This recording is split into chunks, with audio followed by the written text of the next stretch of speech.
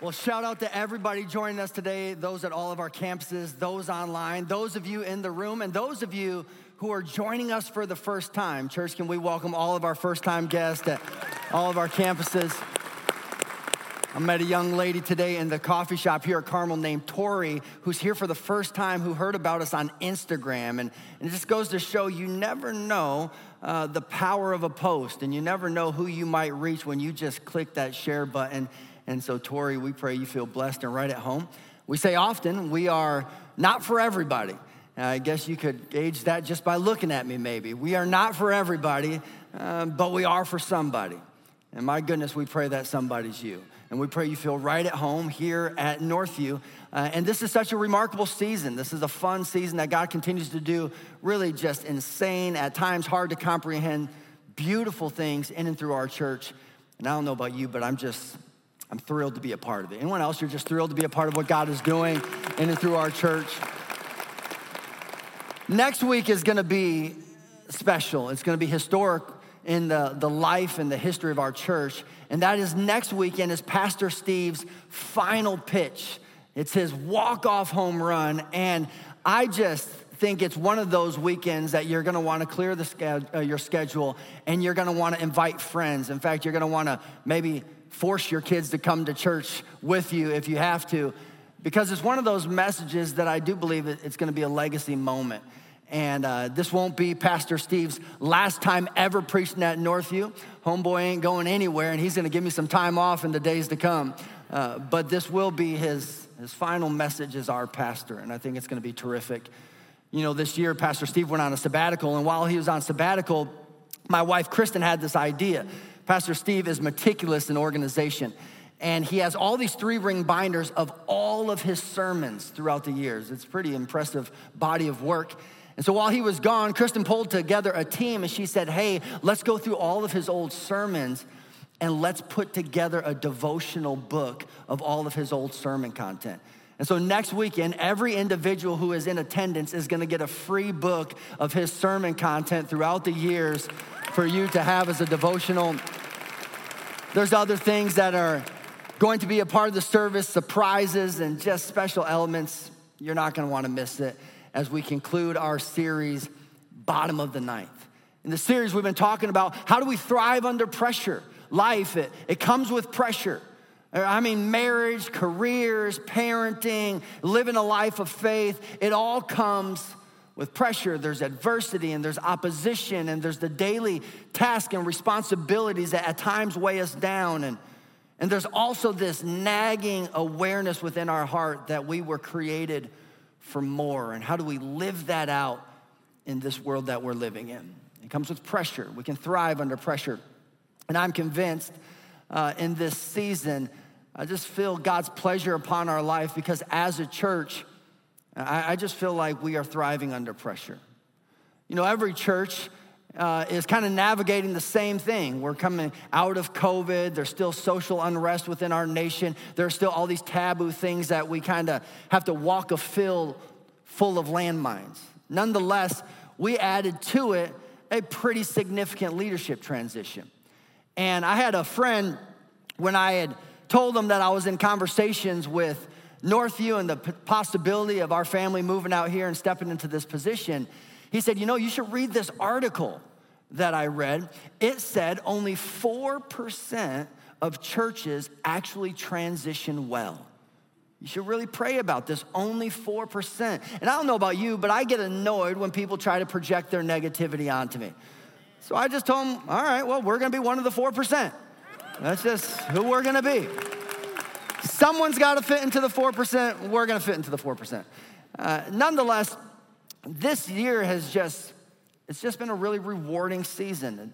It's not to say it hasn't come without effort, but it is beautiful to see what God is doing in and through our church, and not just with Pastor Steve and I and Kristen and Sandy, but our entire team, from elders and executive teams to the trustees to you as a congregation. I just think something profound takes place in the body of Christ when a supernatural unity just makes its way through the hearts and minds of its people. And church, can we just celebrate the fact that we're thriving under pressure and God continues to do amazing things among us? I'm thrilled about today's message, and it has me thinking about a conversation I had with my dad. I had a lot of just kind of bizarre interactions with my father growing up. He had his own unique approach to parenting. Anyone else, you grew up with that dad? My dad had this way of kind of dripping wisdom and his philosophy on life into every moment. And he would do so in kind of bizarre but memorable ways that would shape the way I would approach life. My dad was insistent on balling on a budget. He's cheap. Still to this day, the man is just, he's cheap. Anyone else, you grew up with some cheap parents? Dad was balling on a budget. There's one day that my dad burnt the toast at breakfast. Toast came out of the toaster looking black. And us kids, we started to complain about it. I'm not eating that. It's black. It smells terrible. It's probably going to taste terrible. And this is how my dad would approach these moments. He would say, well, if you don't like how it looks, close your eyes. I'm like, well, it still smells terrible. Well, if you don't like how it smells, plug your nose. Well, it still tastes terrible. Well, if you don't like how it tastes, put some more butter on it. We're not wasting the bread.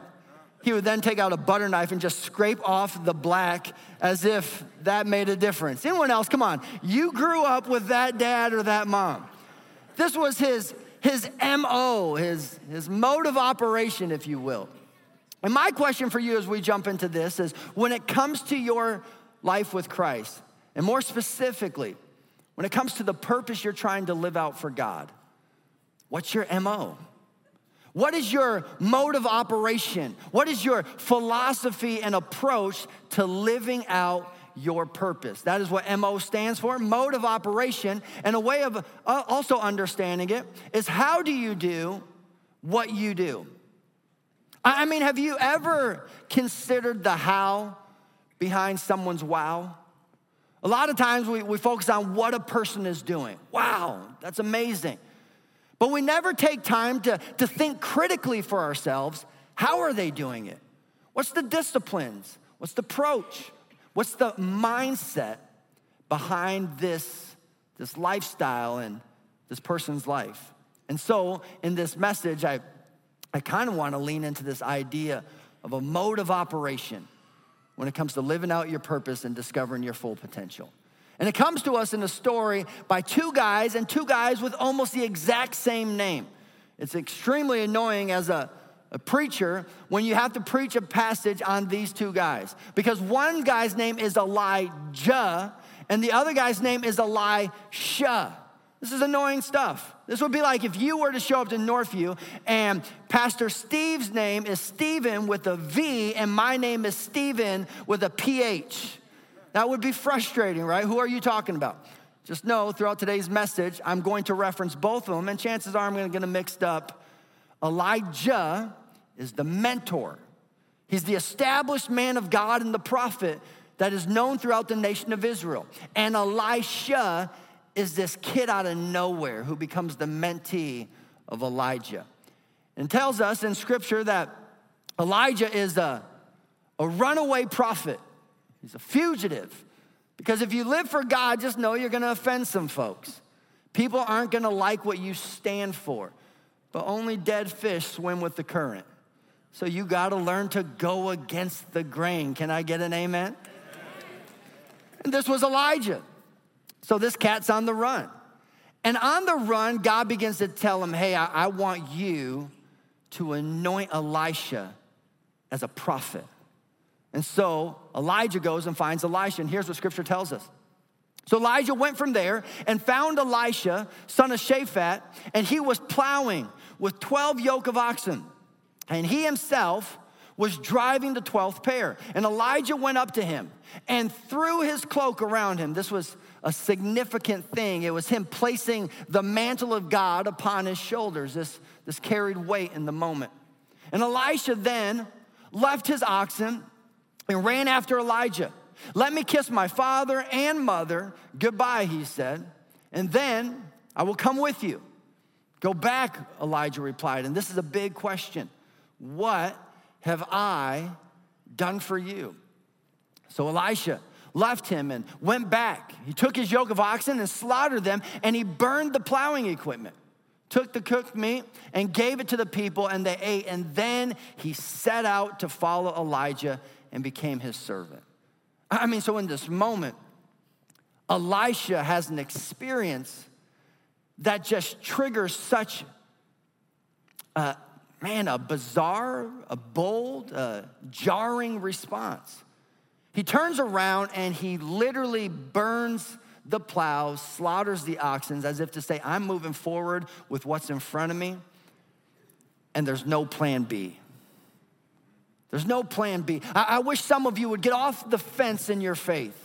I wish some of you would stop looking at the cross so passively, and you would see the one who gave it all for you, and you would go all in for God. That's my desire. And no, if you're new to Northview, I am obsessed with Jesus. I try not to be an extremist, but every time I think of this guy, my soul just wells up in gratitude and passion and thankfulness for who he is and what he's done in my life. He's a big deal. And I just pray that you would lean into the possibility that this Jesus wants to do the unthinkable in and through your life. At some point, it's like, hey, no plan B. I'm all in. And so he sets out to follow Elijah.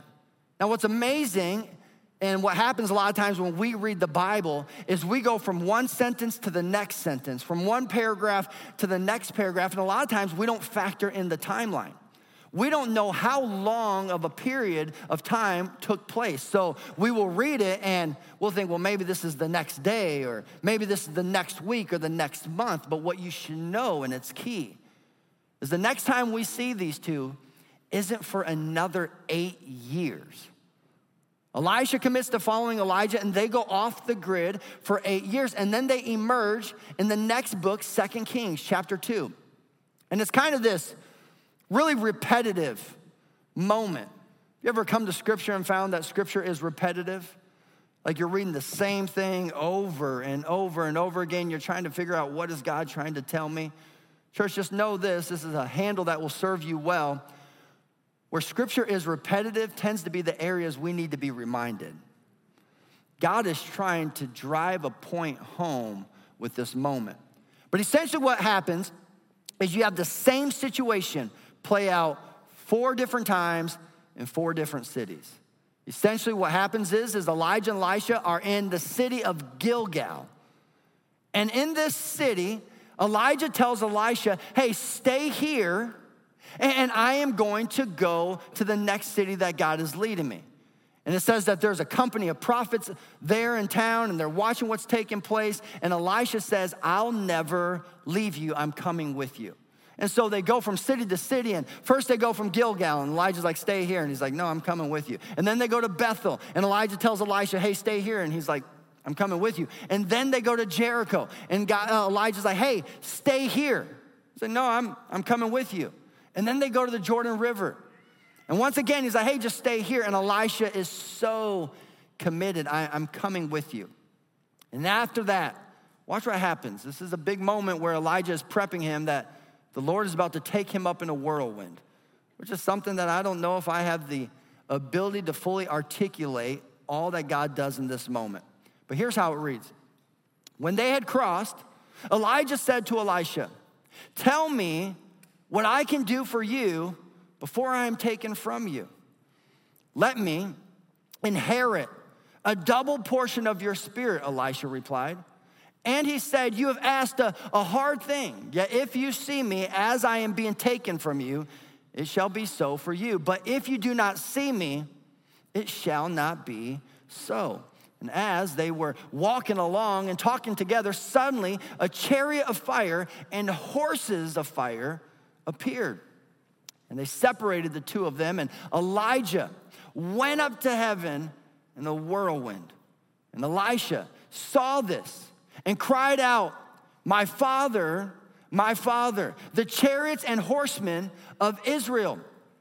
And Elisha saw him no more. And then he took hold of his garment and tore it in two. And at this moment, so he's distraught. You got to put yourself in the tension. He's brokenhearted. He's grieving. He's frustrated. Elisha then picked up Elijah's cloak that had fallen from him and went back and stood on the bank of the Jordan. And he took the cloak that had fallen from Elijah and struck the water with it. And look at this question. Where now is the Lord, the God of Elijah? Now, my job is to try to get through the murky waters of this passage. There's a lot going on here. But tucked within it, you find a mode of operation that was governing Elisha's life. He has a way of thinking and a way of approaching these situations, and I think you and I can adopt the same ways. And in this moment, God does something so profound, Elisha doesn't even fully understand what's taking place as it takes place. But it is his mode of operation that positions him for this. I'm gonna get you there, but know this. When it first comes to his mode of operation and his MO, the first thing is Elisha understood the power of moments. See, Elijah comes to him and he throws his cloak on his shoulders. Now, if I were to walk over to you and throw my coat on your shoulders, you probably wouldn't think much of it. But for Elisha, he had the intuition and he had the awareness to think, this is a big moment. Something is happening in my life, and I'm not just gonna let it slip by. I'm going to lean in to what God is doing in my life. Church, I'm convinced of this. Life is best measured in moments, not in minutes. Good thing I memorized my notes. Life is best measured by moments, not by minutes. And here's my question for you. What are the moments that have shaped your life? What are the moments that have generated momentum? See, a lot of times I don't think we steward our moments well, and then we're frustrated when we lack spiritual momentum. God is always up to something. But what happens is you and I live so preoccupied, so distracted, so divided in our interest, we miss the hand of God that at times is right in front of us. What are your moments with God? And how are you leaning in to moments with God? And how do you position yourself to experience more moments with God?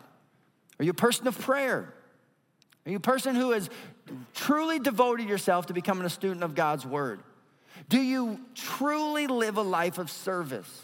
Not just volunteering to make some program happen, but you actually enjoy and find delight in serving other people.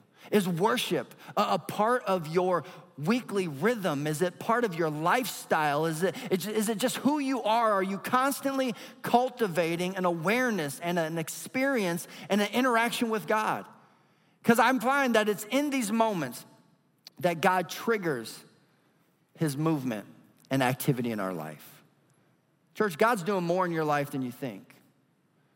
And my prayer is when we gather, my goodness, I pray you do not show up hoping to hear a lecture. I hope you don't show up looking for an explanation.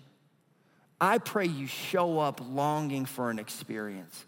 God, I know you're good. I know you're faithful. I know you're doing things among us. And God, would you give me a sensitivity to who you are and all that you're doing in my life?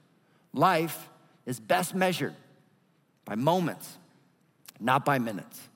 What I love about it is Elisha wasn't seeking this opportunity. This opportunity came seeking him. Because Elisha knew how to bloom where he was planted. And church, I'm convinced of this. God is looking for people who know how to bloom where they're planted. The problem is we don't want to be planted. We would rather be potted. Oh, that's deep. Someone's going to get it. Because when you're potted, you can move based on circumstance. It's too sunny over here. It's raining, the wind, it's cold. A lot of people want to be potted. The problem is if you live a potted life, you stunt your growth. But when you live a planted life, I'm digging my roots in and I'm going deeper in the things of God. And I'm convinced the key to going higher is going deeper. It's saying, God, would you establish my life And would you help me make the most of where you have me planted? I think God is attracted to people who steward well. They steward their time well. They steward their talent well. They steward their treasures well. They steward their influence well. And my question for you is, are you blooming where you're planted? I mean, you may not be where you want to be, but my goodness, you are where you shouldn't be. And by the grace of God, you have a future and a plan and a purpose in front of you. Church, you can't choose your season, but you can choose your spirit. You cannot choose your season.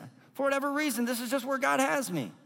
But I can choose my spirit. I'm going to lean into the possibility that God still has work for me to do right where he has me. I'm going to bloom where I'm planted. Church, bloom where you're planted. And I mean, lean in to what God is doing where God has you currently. Life comes with these big moments. The second MO that he had is a model, which I was gonna say role model, but it would throw off my MOs. But in this moment, Elisha looks at Elijah and he thinks to himself, now here's someone I can look up to. There's that interesting question that Elijah asked Elisha. He says, what have I done for you? And he's not trying to be slick, and he's not trying to put a riddle before him, and he's not trying to be clever. He's actually just being honest. Anyone who knows Elijah's stories knows he's a pretty black and white guy who was bold in his obedience. So Elijah, in his mind, doesn't think he's done anything for Elisha. Look, I haven't done anything. God told me to do it. I just did it. If you want to thank anybody, thank God, not me. But what you find is Elisha recognized, hey, but there is something in you. And God has done something in your life that I admire and I aspire to. And I want to learn how you've done it. He had a role model. I mean, who are your role models? Who are the people you look up to? The people you admire and the people you're aspiring to be? Who are the people, this is the big one, that you have given access and authority to speak into your life? See, a lot of times the mentor-mentee relationship only works if the mentee gives permission to the mentor. You have access and you have authority to speak into my life. It's a humble pursuit. It has me thinking about a press conference recently. Kristen and I were watching some football with the kids, and the game was over, and I won't say the name of the receiver because chances are maybe he'll end up with the Colts, and he may need a pastor in a church, so we don't want to burn that bridge. But he had a good game, and so they're interviewing him after the game about it.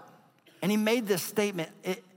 It was so frustrating that I had to pause the TV to give my kids a mini lesson. Anyone else you've ever done that? It's like, we've got to talk about this. Here was his statement. In celebrating and being affirmed, he made the statement, I'm a self-made individual. And I thought to myself, no, you're not.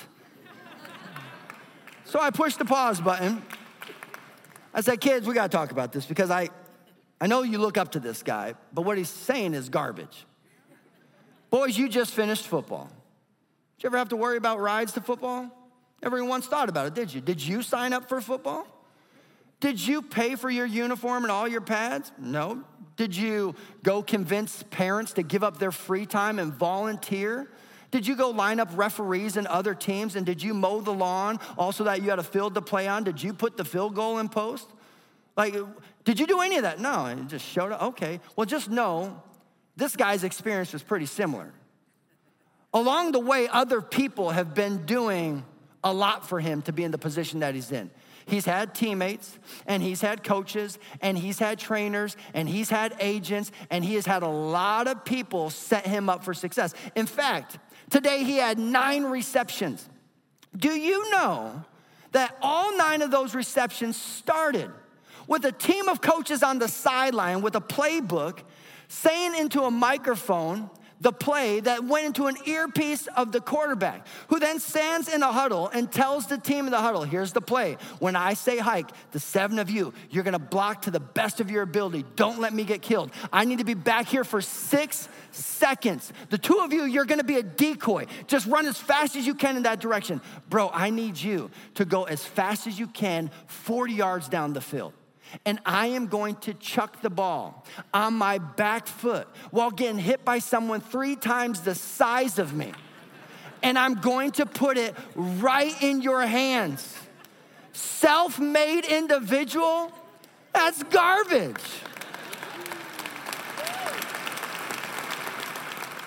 Not a single one of us is self-made. And the lure of autonomy is so elusive yet disruptive in our culture.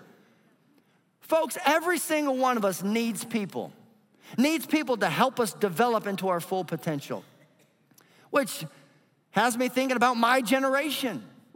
I'm a millennial. We got some things to work out. One of our unique tendencies is we are convinced we were raised by idiots, yet somehow became geniuses.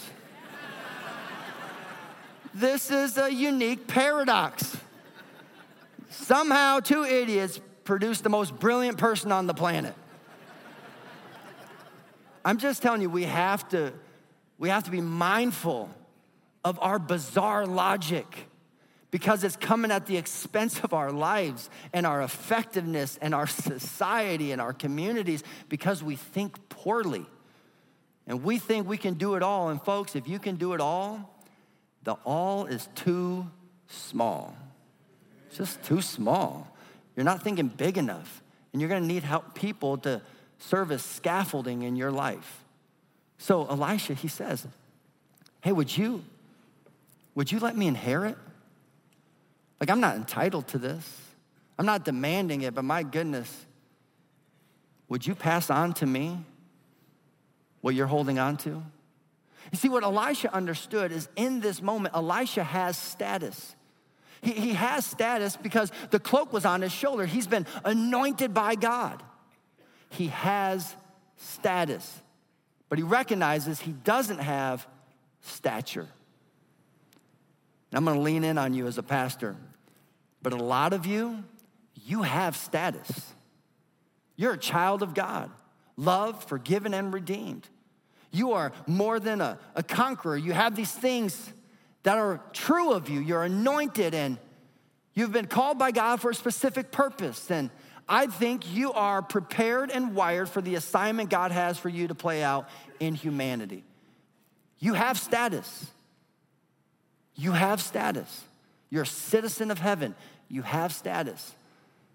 But you don't have stature. You may be an infant still in your faith.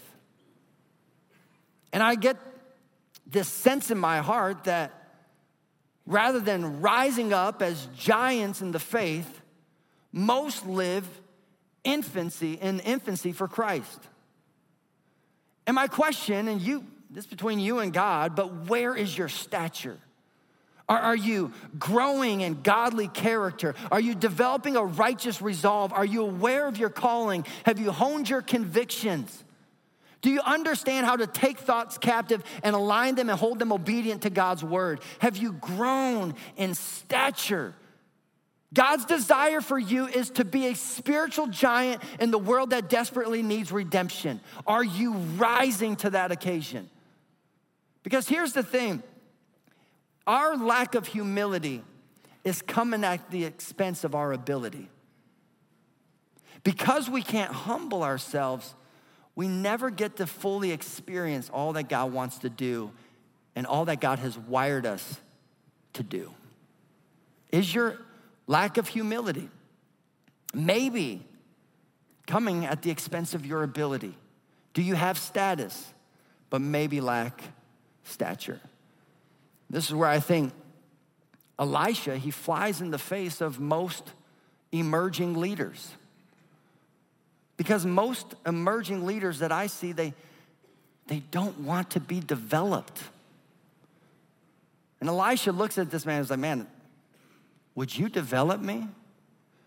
When I first became a pastor, I had a mentor tell me something that changed my life. He said, if you can't serve under a vision, you can't expect to serve over a vision. And that one statement set me on a trajectory in my ministry that was extremely helpful. But it's because I was blessed to have people who would tell me the truth and speak into my life. And church, here's what I would say to you.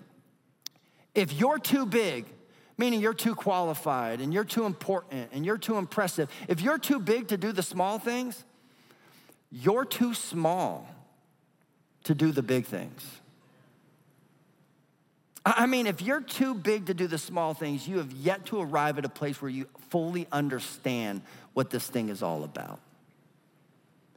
And if you've not grown in godly stature, well, you're too small to do the big things God has in store for you.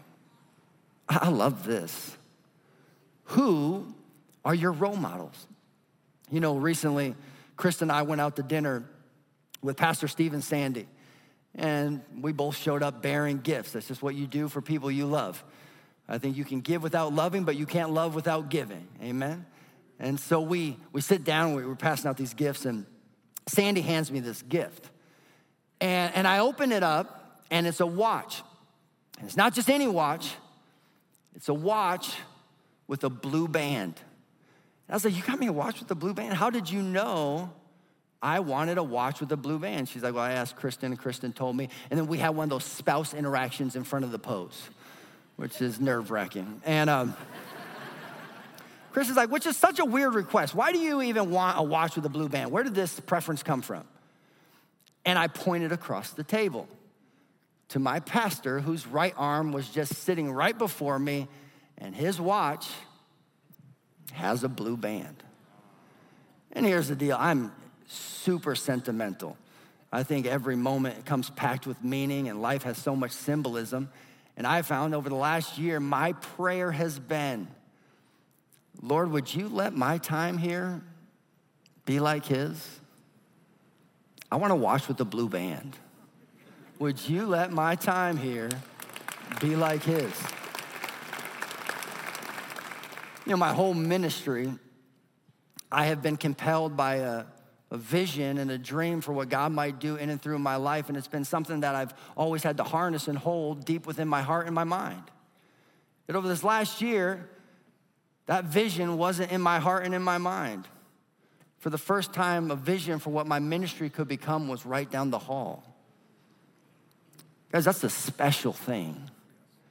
And I'm just telling you, you're selling yourself short if you have not established role models who you can look up to, people you admire, people you aspire to, and people you've given access and authority to. Amen. Next MO is his motive. I mean, his motives were just amazing. And I'm going to run through this quickly because I'm long-winded as always. But Abraham Maslow says this: human needs arrange themselves in hierarchies of prepotency. That is to say, the appearance of one need usually rests on the prior satisfaction of another, more prepotent need. Man is perpetually a wanting animal. Also, no need or drive can be treated as if it were isolated or discrete. Every drive is related to the state of satisfaction or dissatisfaction of other drives. So the question is why do you do what you do? So many people are just moved by ill intentions or disruptive motives. I mean, what's your agenda and what's the driving force? Okay, you want to be successful. Why? Is it because you feel God wired you for effectiveness, or are you still trying to prove something to dad? I mean, you have to get to the root of what is the motive, because if you don't understand your motive, chances are it'll spin you out down the road. And Elisha had pure motives, and I think it's why God trusted him. And church, I'd say this: God knows why you're doing what you're doing.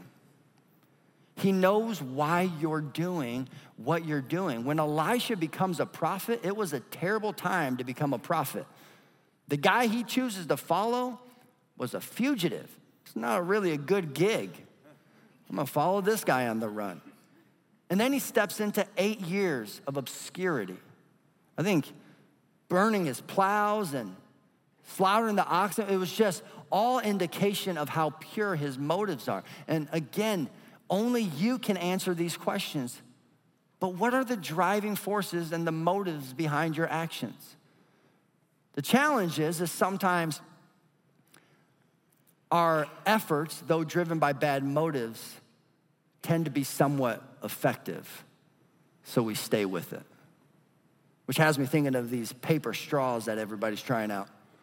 You know, I've been annoyed by this. Like the first sips are decent and then the whole thing is dissolving in your mouth. It's like, all right, I appreciate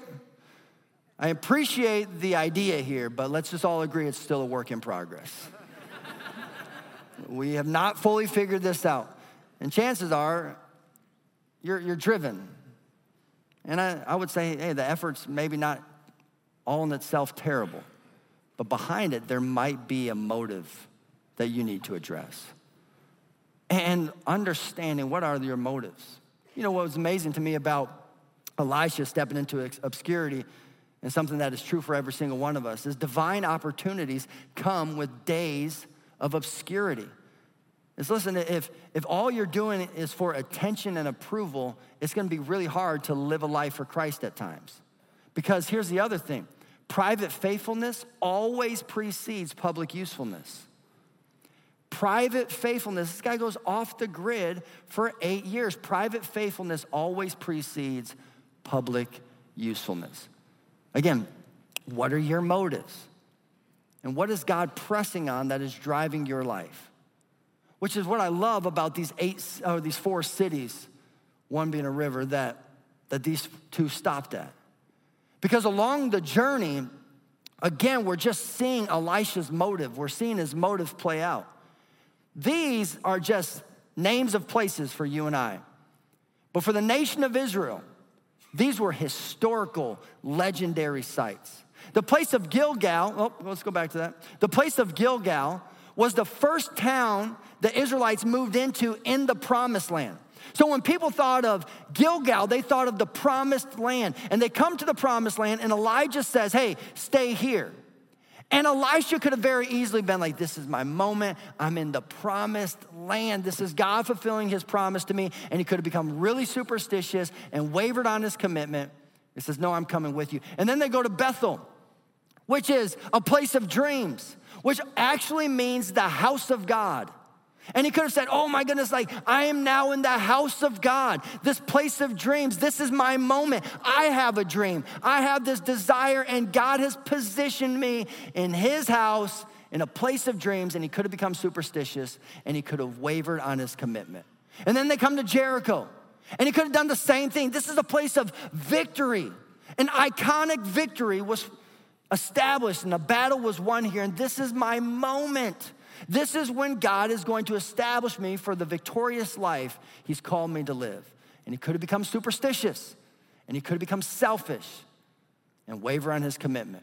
And then they come to the Jordan, which represent new beginnings and transition and crossing over. And once again, selfishly, he could have said, this is my moment. But he never wavered on his commitment. I'm here to serve and to follow this guy and to come under his leadership. I think that's amazing. And what is really outstanding is some will say, well, he didn't waver because he was holding out for the double portion anointing that was coming his way. And that would be a fair pushback until the moment actually happens. So the moment that Elijah said, hey, if you're with me when I am taken up in a whirlwind, I'll give you a double portion, and you will inherit what you're desiring. So the moment comes. And what we don't find is Elisha celebrating. We find Elisha brokenhearted. We find him ripping his clothes. We find him crying out, my father, because when push came to shove, folks, Elisha cared more about the man than the mantle. And in this moment, crying out where his true motives are on full display, the mantle of God falls upon him.